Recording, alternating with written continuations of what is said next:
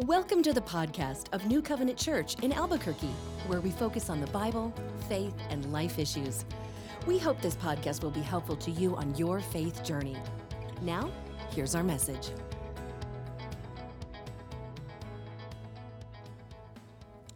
Well, it's another day, and I am a grandfather a whole week today. It's pretty awesome, especially because I'm so young, and people look at me holding the baby and they think, you're too young. At least that's what they're projecting through ESP, through their minds. Today, we continue our series, Travelers. And we're going to talk about someone maybe you've heard of, Moses. Any of you heard of Moses before? Moses is one of the most critical characters in history.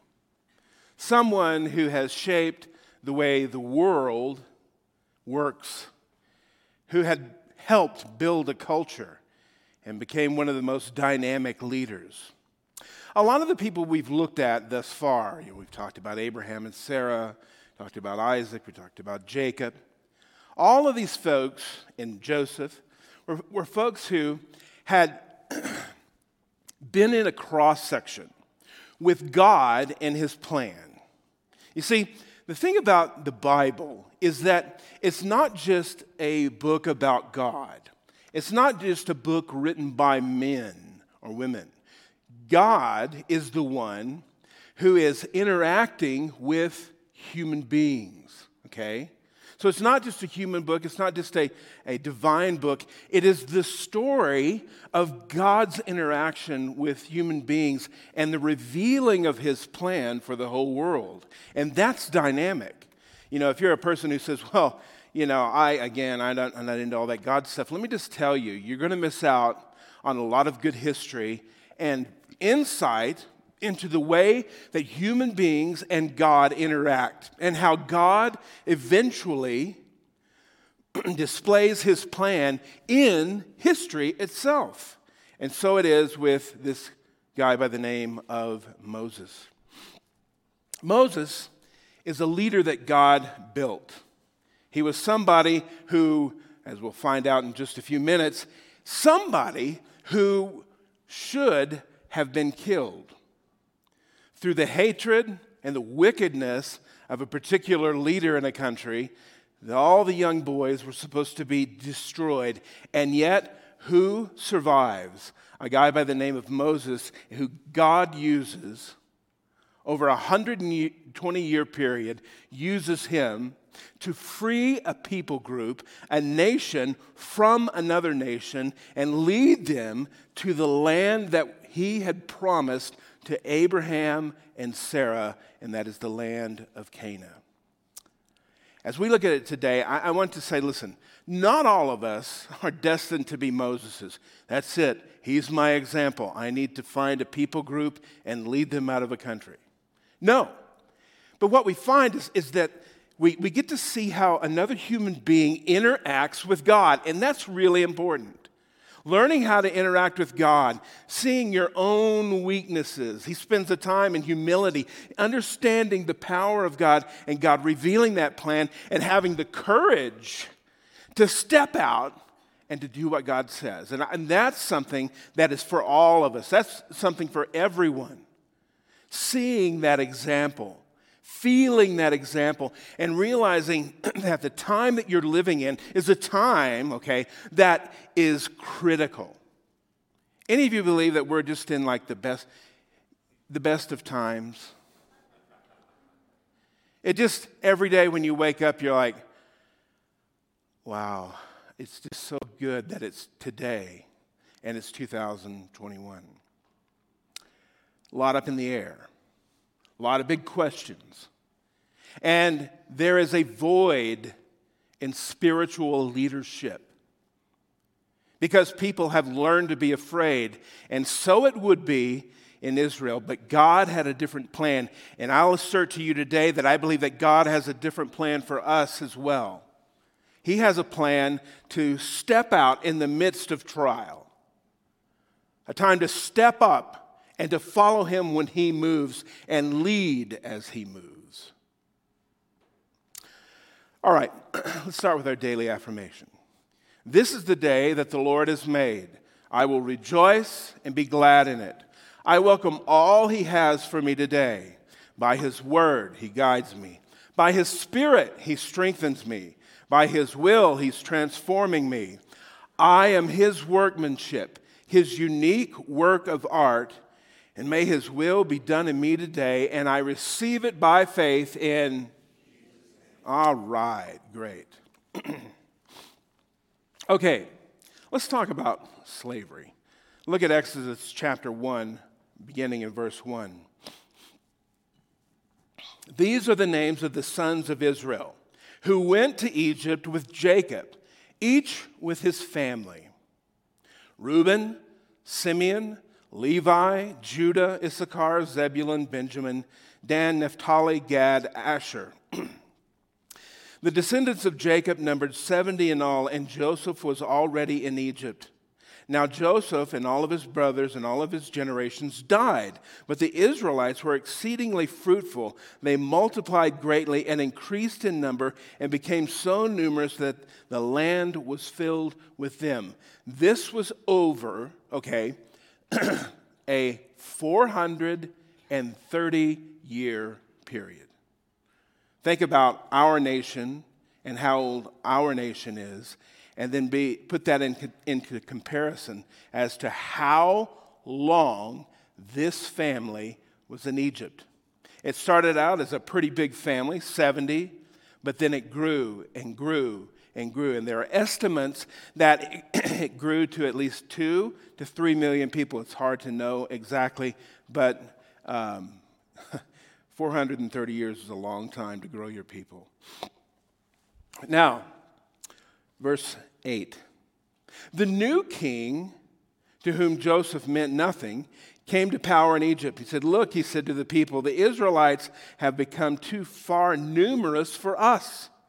Come, we must deal shrewdly with them, or they will become even more numerous. If war breaks out, they'll join our enemies, fight against us, and leave the country." So they put slave masters over them to oppress them and forced labor. You'll remember that when they first came to Egypt, that Pharaoh gave them the land of Goshen, a very plentiful land. But times and administrations change. And they built Pithom and Ramses as store cities for Pharaoh. But the more they were oppressed, the more they multiplied and spread, so the Egyptians came to dread the Israelites and worked them ruthlessly, and they made their lives bitter. The word here for bitter can just mean the word bitter and harsh and broken down and sad, but it also can mean someone who is built up and strengthened by the oppression. You know, it's one thing to break a person's spirit. It's another thing for that person to thrive under that and get stronger.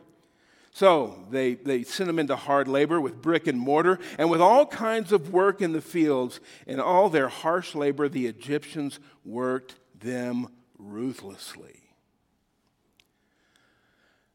The Pharaoh during this time was probably Thutmose the first. They grew in Egypt, but they grew into slavery.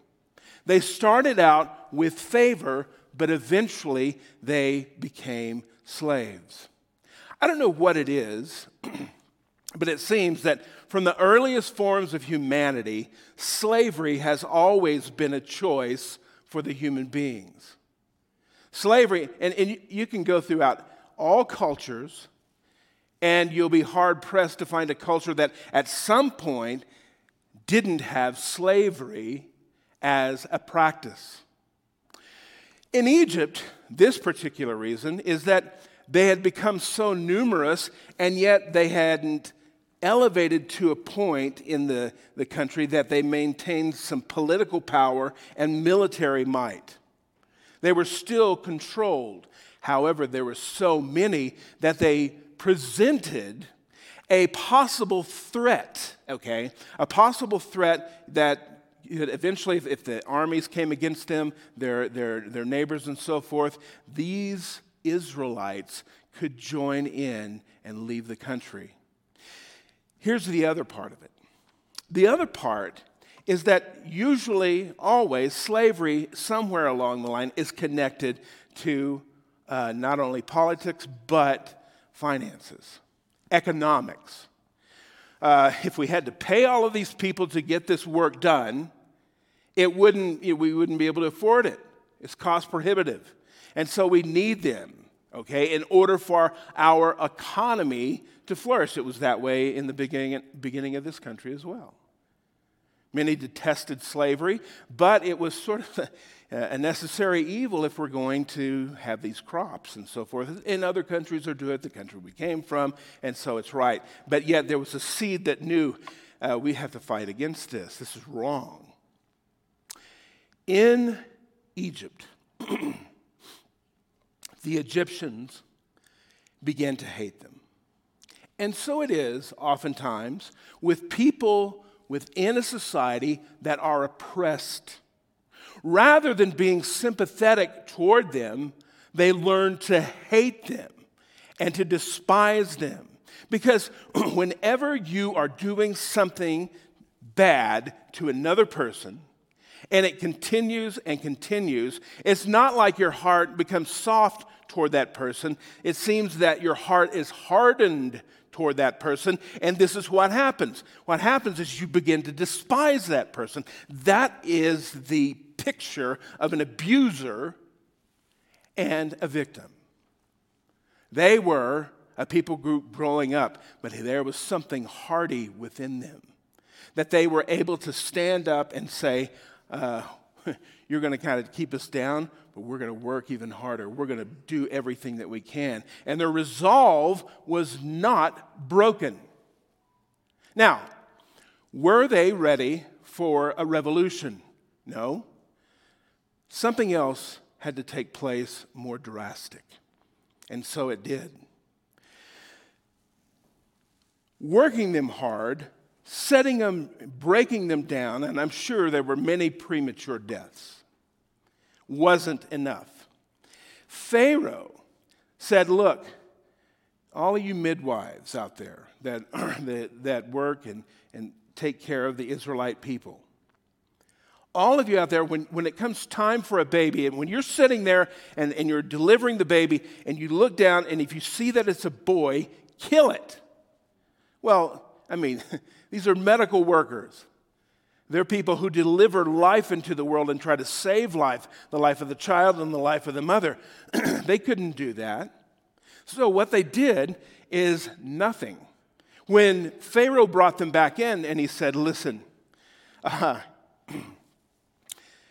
these kids aren't dying enough. What's going on? And they said, well, the Hebrew women are so hardy and they're of good, solid stock that they have the babies before we get there, so we can't kill them. Okay?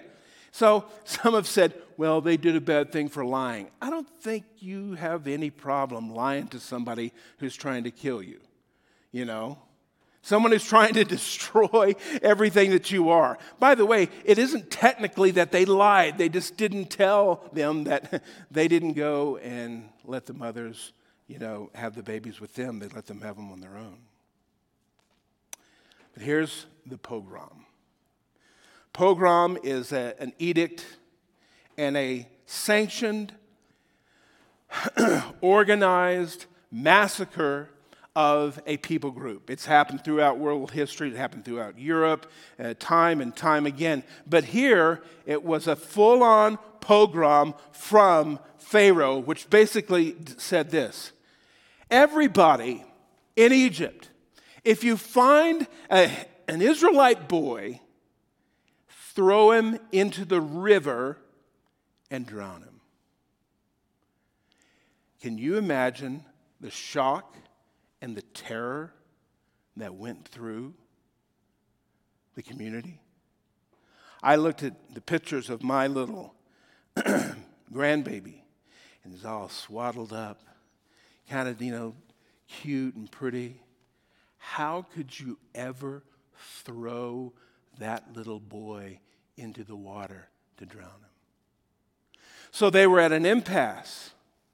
They weren't barbarians. They could not follow what they were told. And that's the kind of crisis, that an event that happens within a country that causes people to say, no more. We can't do that anymore. You see, the enemy of people being other human beings, supernatural, evil supernaturalism, whatever it may be, wants to strike fear in people. We saw that all the way through, even in our own country, with the Jim Crow laws. You drink over here. You go to this bathroom. You have your own stores if you're black. And if you get way out of hand, we're going to hang you publicly or do something terrible to you so that it strikes fear into everybody. But people can only endure under that type of thing for so long.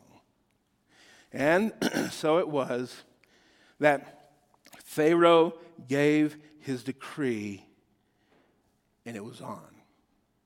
It was on with God, and it was on with the people. Enter a guy by the name of Moses. Moses, because his parents didn't want him to die, and because they were trying to be faithful, you can always find a way to sort of skirt around a law. So they made a basket, and they put him in the water, and they sent him down the way. They sent a sister to kind of watch along, Miriam. But at least they were obeying. They put it in the water, but they didn't want him to die. Little bitty boat. And I think of that when I think of the little cradles that you put a child in, sending a child off into that. That was Moses. Moses was thrown into the river, but Moses was in there by God's design and God's plan. That little baby didn't know who he would become. Many today don't know who they will become and the plans that God has for them. Plans for good, plans for liberation, plans for rescue. You see, what happened is he floated down to a portion of the river where Pharaoh's daughter and her friends were bathing. Oh, look at, send a baby into a crowd of women. I know that sounds sexist, but guys would look at it and go, ooh, just let it go. Did you smell that? Yeah, I did. Just let it go. Is it coming back? No, I don't think so. We're safe. But you throw it into a group of gals, and for the most part, ladies, they fall in love with him. It's not like one of them jumped on the basket, pulled him out, and drowned him. They just said, let's take him. And so she takes him back to her house, to the very house of Pharaoh, the guy who made the decree to kill him. He's got one in his house.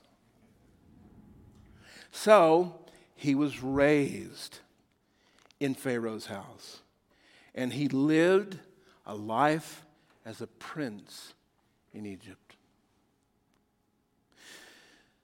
It isn't always this way, but God will take certain people at times and train them in very unique ways. Paul was this way. Paul was a very well-educated man of the world who could easily flow throughout various cultures and society.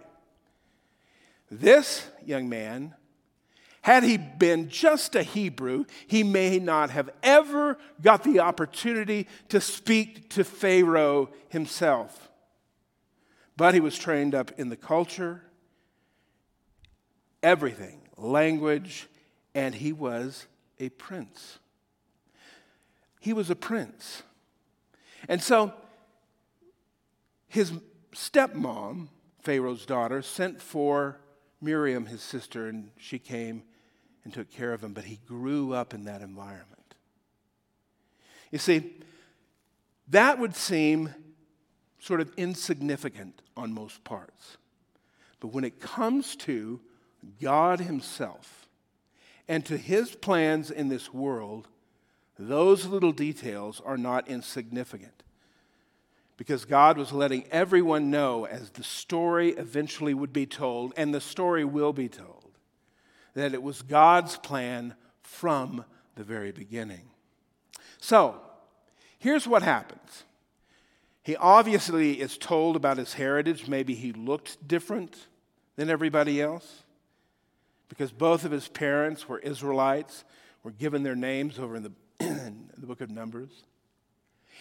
He was someone that had to come to the truth about who he was and where he came from.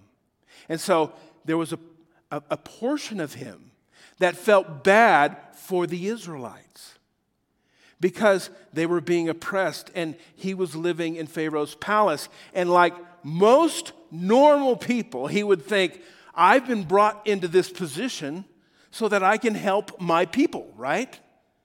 I'm in this position. I have influence. You know, I'm the adopted son of Pharaoh's daughter, and I can do something about that. And so, in the sense, there was a part of him that we would call a justice warrior. And I'm not trying to make an equivalency of folks who go by that name today.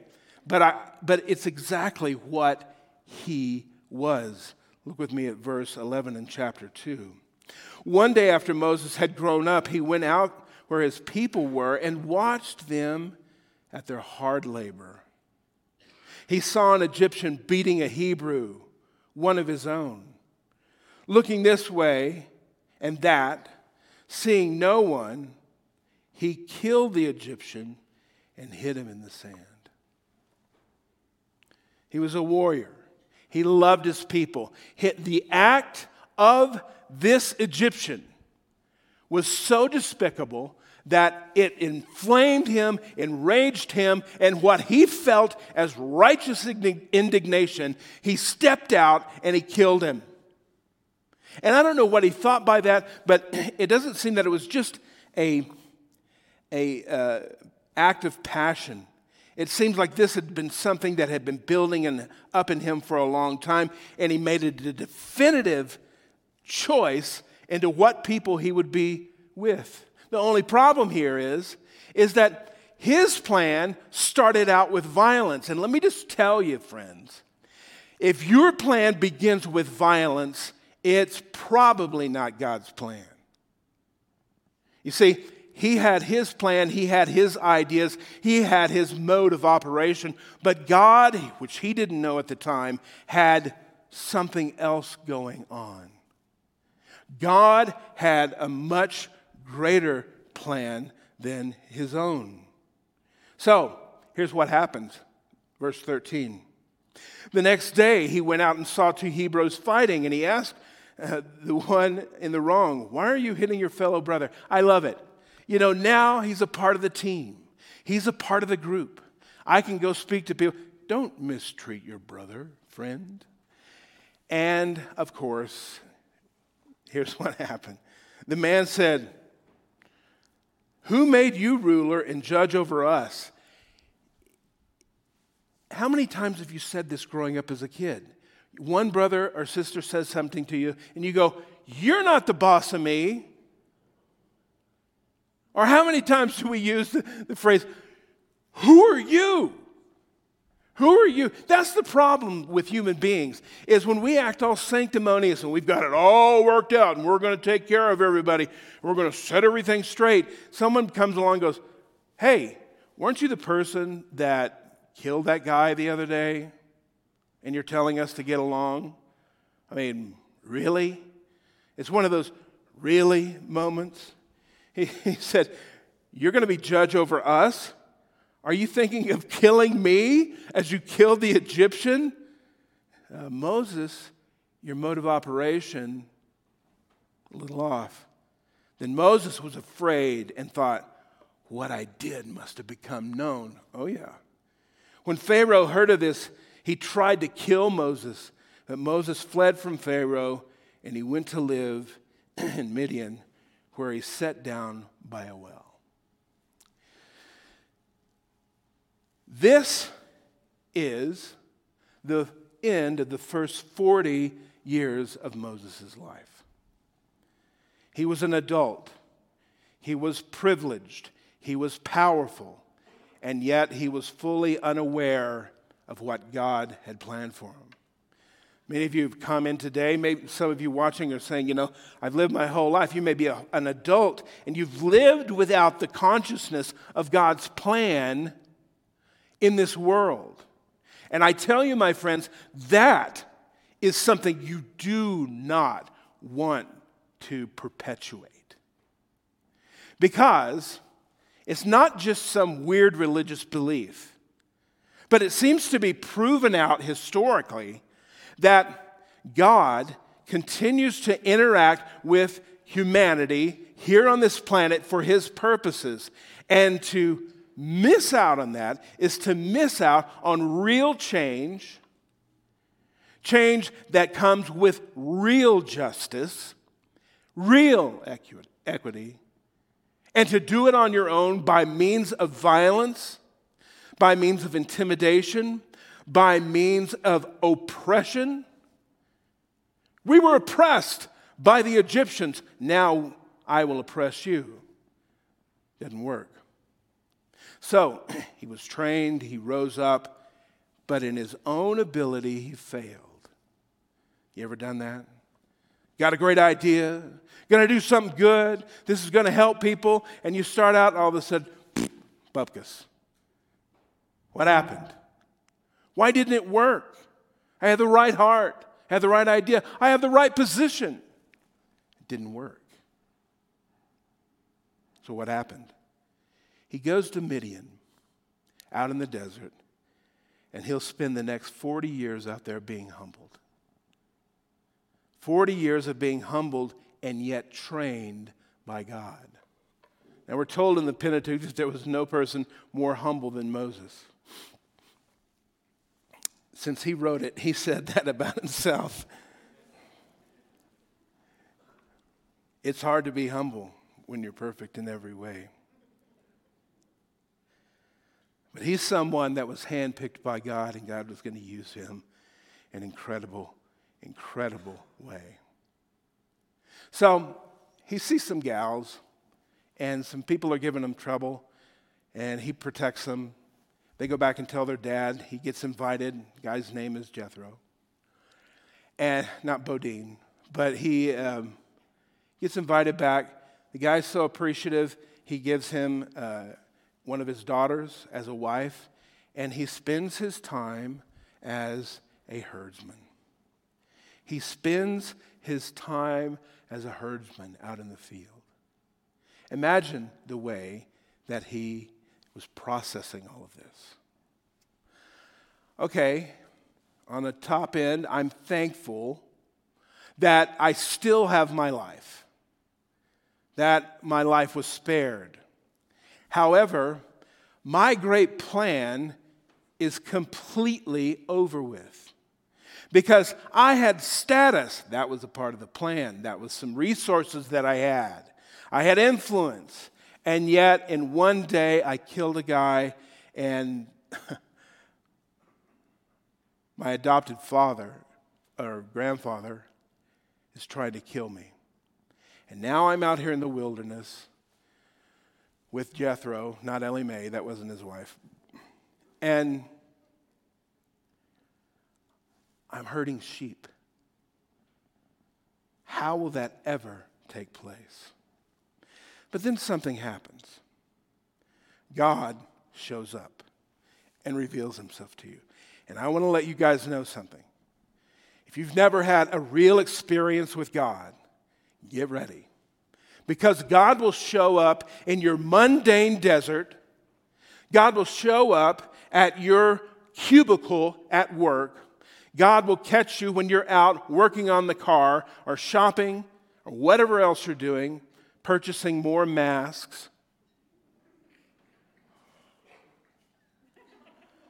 I like preaching just because I don't have to wear a mask while I'm preaching. We looked at the sermons for the last 3 or 4 weeks, and I've gone 10 minutes over every time, and in my mind I'm like, I know, it's just the mask. I don't want to put it on. How can I talk more, say more? Giddy up. All right, now. Moses heads out and he sees this bush. What's going on? And the bush is aflame. But it's not burning up. It's not discoloring. It's not being used it's not using the tree or the bush for fuel. It's burning. And so it catches his attention. He goes over to it. And then he hears this voice. Take off your sandals. You're on holy ground. Take off your sandals. You're on holy ground. I don't know if you're these kind of people, but there are people, and I'm sure that some of you were here watching, and when you go over for dinner, they say, oh, just take your shoes off right here by the door. And I'm like, but that, we'll have to look at everybody's ugly toes. I mean, really, do you want that going on in your house? But we don't want to get it dirty. In the same essence, God was saying to Moses, Moses, this is something separate, and this is holy ground. Because I am holy, I've made this ground holy, and I want you to take off your sandals. And so what does he do? He tells him what he calls him to do, right? I'm going to use you. I'm going to use you to lead your people out of Egypt. And I'm sure Moses was completely disoriented. But he couldn't deny the experience he had. Here's a point. If you have a real encounter with the living God, it is nearly impossible to, even over time, discount the experience because it is so unique and so foreign to everyday life. A real encounter with the living God will set something in your heart that is hard for you to deny. And that was God's plan in his life. And so it is with the rest of us.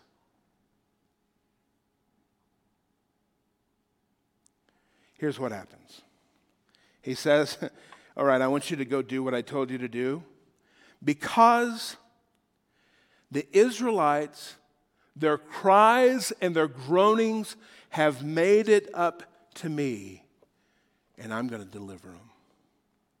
I am going to deliver them. You thought you were going to deliver them. I, the God, will deliver them. But we have no indication that Moses knew anything about Yahweh, other than the Lord had appeared to the patriarchs. I'm sure he had heard the stories and how Joseph had come into Egypt and how many people were saved. But there was never that full-on personal contact.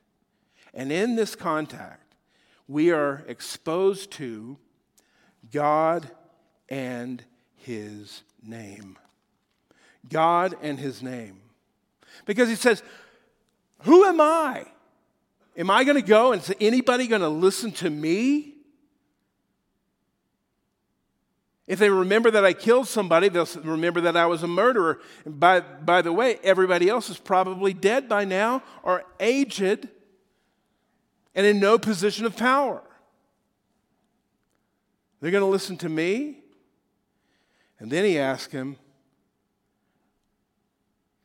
who will I say has sent me? Look at Exodus chapter 3, verse 12.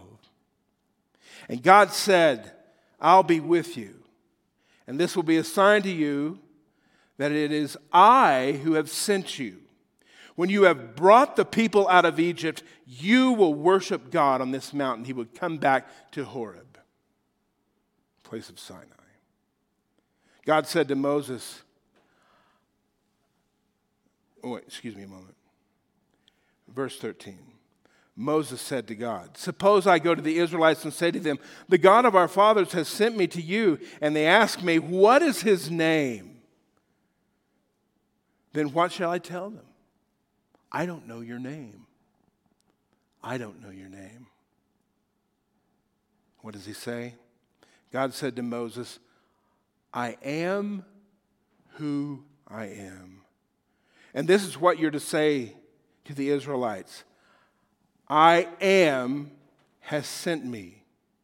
God also said to Moses, say to the Israelites, the Lord, the God of your fathers, the God of Abraham, the God of Isaac, the God of Jacob, has sent me to you. This is my name forever, the name you shall call me from generation to generation. He is the God of Abraham, the God of Isaac, and the God of Jacob. He tells who he is by their own lineage. I am the God who called you out. Further be to reveal that I am the God, the Creator God. I made everything. If you're going to associate me with a people group, you will associate me with the Israelites, who are named after Jacob. However, if you want to know who I am, I'll tell you, I am who I am. I am that I am. I am who I will be. I have existed. I will exist. The construction of this word, it is a part of the Hebrew word for to be. Yod, hey, vav, hey. 4-letter. The smart guys in the world call it a tetragrammaton. Smart guys, smart gals, a tetragrammaton, a 4-lettered word. We transliterate it as YHWH. You want to know who sent you? I'm pre-existent. I'm more powerful. I do not have a predecessor. I was not made. I do not conform to anything other than who I am and what I will be. My friends, if your God answers to you, your God is weak. Now, your God may answer you. Our God may explain something to us. But if it's something that's been contrived in your own mind or within a culture, and it's just nice and cute, and people feel comfortable calling him the man upstairs, and all the other junk, your God is way too weak if you can trip him up in any way. You see, this is why I'm a believer. Because this story is so compelling. It's so overwhelming. It's so powerful.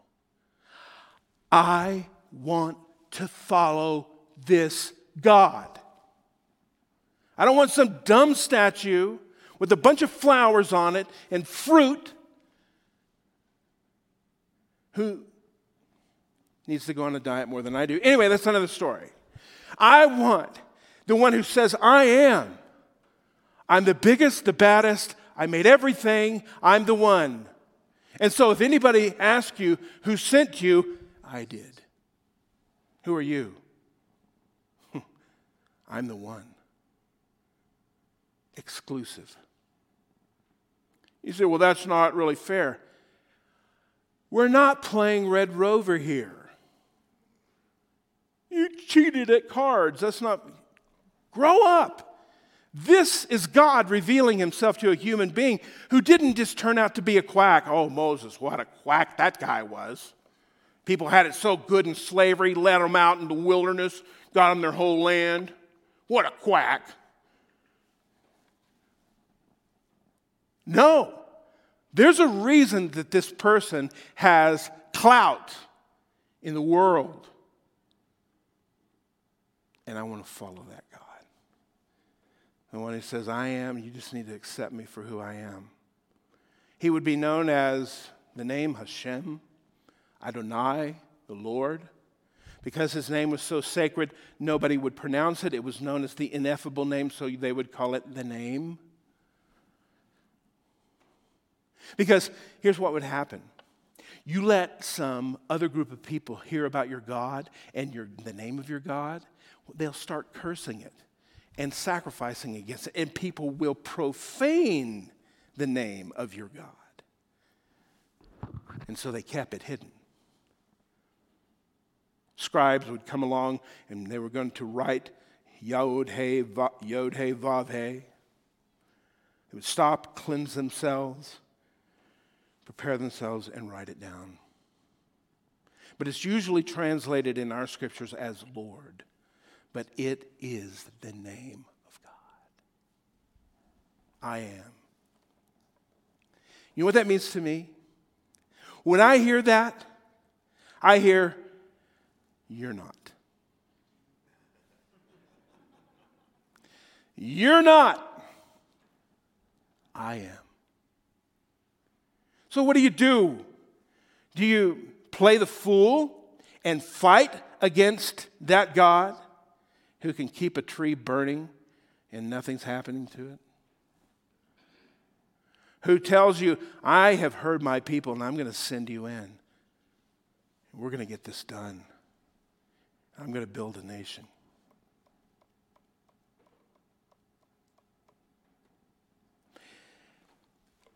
God, to me, is the ultimate pursuit in this life. The ultimate pursuit. He introduced himself to humanity. He calls us in to follow him, to be a part of his plan. And if we just have enough humility, like Moses, we can hear him. We can be introduced to him, and we can find that he has plans for our lives that are greater than. Moses wanted to liberate his people. Good job, Moses. That's the right thing to think. To liberate oppressed people is noble. And from this context, it is godlike. But had he never met God, he would have just stayed out in the dirt. But God introduced himself, and God turned things upside down. I'm telling you, you want things to change this world. You have plans for good for your nation. You have plans for good for the people in your neighborhood, for in your town, in your community, your state. All of us are thinking about what is best. Should we wear masks all the time, not put them on, put them on? What about businesses? Well, all of our businesses are tanking. Our kids can't go to school. There's a level of frustration. And so now, probably more than ever, we are concerned about the way our country is being run and what's happening to its people. And I'm not blaming anybody. History repeats itself and it repeats itself, and this is just another cycle of history. But if you want to do it your way, you're going to pick fights with people and you're going to make a mess of it. Period. Everybody really... Again, I'm not speaking about any political side here. I go my way out of my way to stay out of that because I don't want the church to divide because of something like that. You know that. But is anybody in the country proud of what happened at the Capitol? We want freedom, we're here to liberate, and we made an absolute mess, and everybody involved is embarrassed as you can't believe.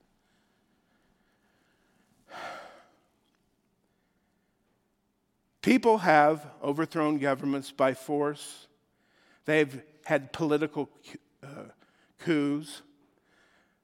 They've enslaved humanity. Human beings are artists at oppression and war.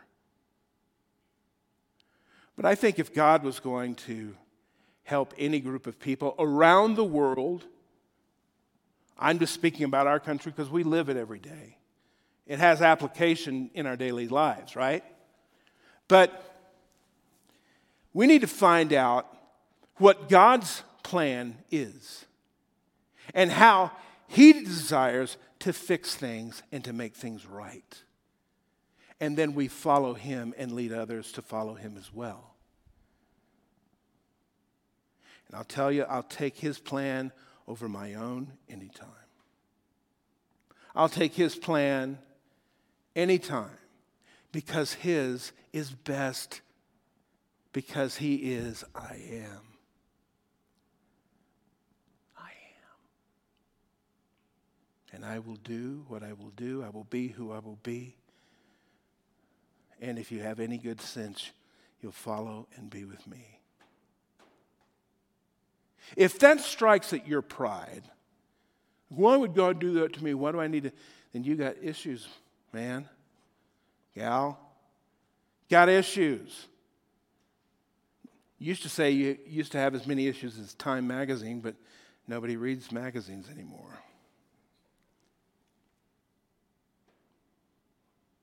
It's time to soul search. It's time to look around at the bushes to see what's burning. It's time to pay attention and listen for the voice of God. Because God is the one who will lead His people out of slavery into a land of promise that He has designed. And the good thing for us, and we'll wrap this up, the good thing for us is that we are not a group of people that are far from God. He says to every tribe, every tongue, every nation in the world. No black, white, chartreuse, whatever country, language, background. He says, come to me. Come to me and be in my plan. And in that case, people who come to Him learn how to lead other people to Him. And that is the beginning of an exodus. Thank you, Father, for this morning. Thank you that we're about to take this cup, and it's such a cherished meal for us. Such a powerful meal. Where just like the Israelites were going to be redeemed out of Egypt, you came along, Jesus, to deliver any human being out of the bondage of sin into a life with you. To follow your plan, to be a part of your creation, your work, your creativity, your power, your authority in this place. As we think about the cup, Lord, we ask for forgiveness of our sins of complacency, out and out sin. Lord, we ask for forgiveness for the things that you've told us to do and we didn't do. Ah, Lord. Blessed be your holy and precious name. May your name be exalted in all the earth and everywhere. And may liberation, Lord, begin with us.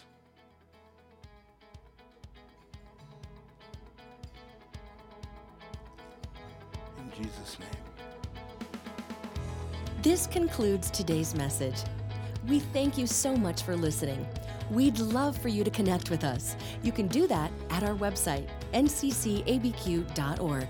From there, you can submit any questions, feedback, and your prayer requests. nccabq.org is also where you can learn more about New Covenant Church. Subscribe to our podcast and newsletters, browse our online message archive, and even tune in and watch the stream of each weekly message. We hope you'll join us. So, until next time, may the Lord bless you and keep you. May God smile on you and gift you. May God look you full in the face and make you prosper. Have a great week.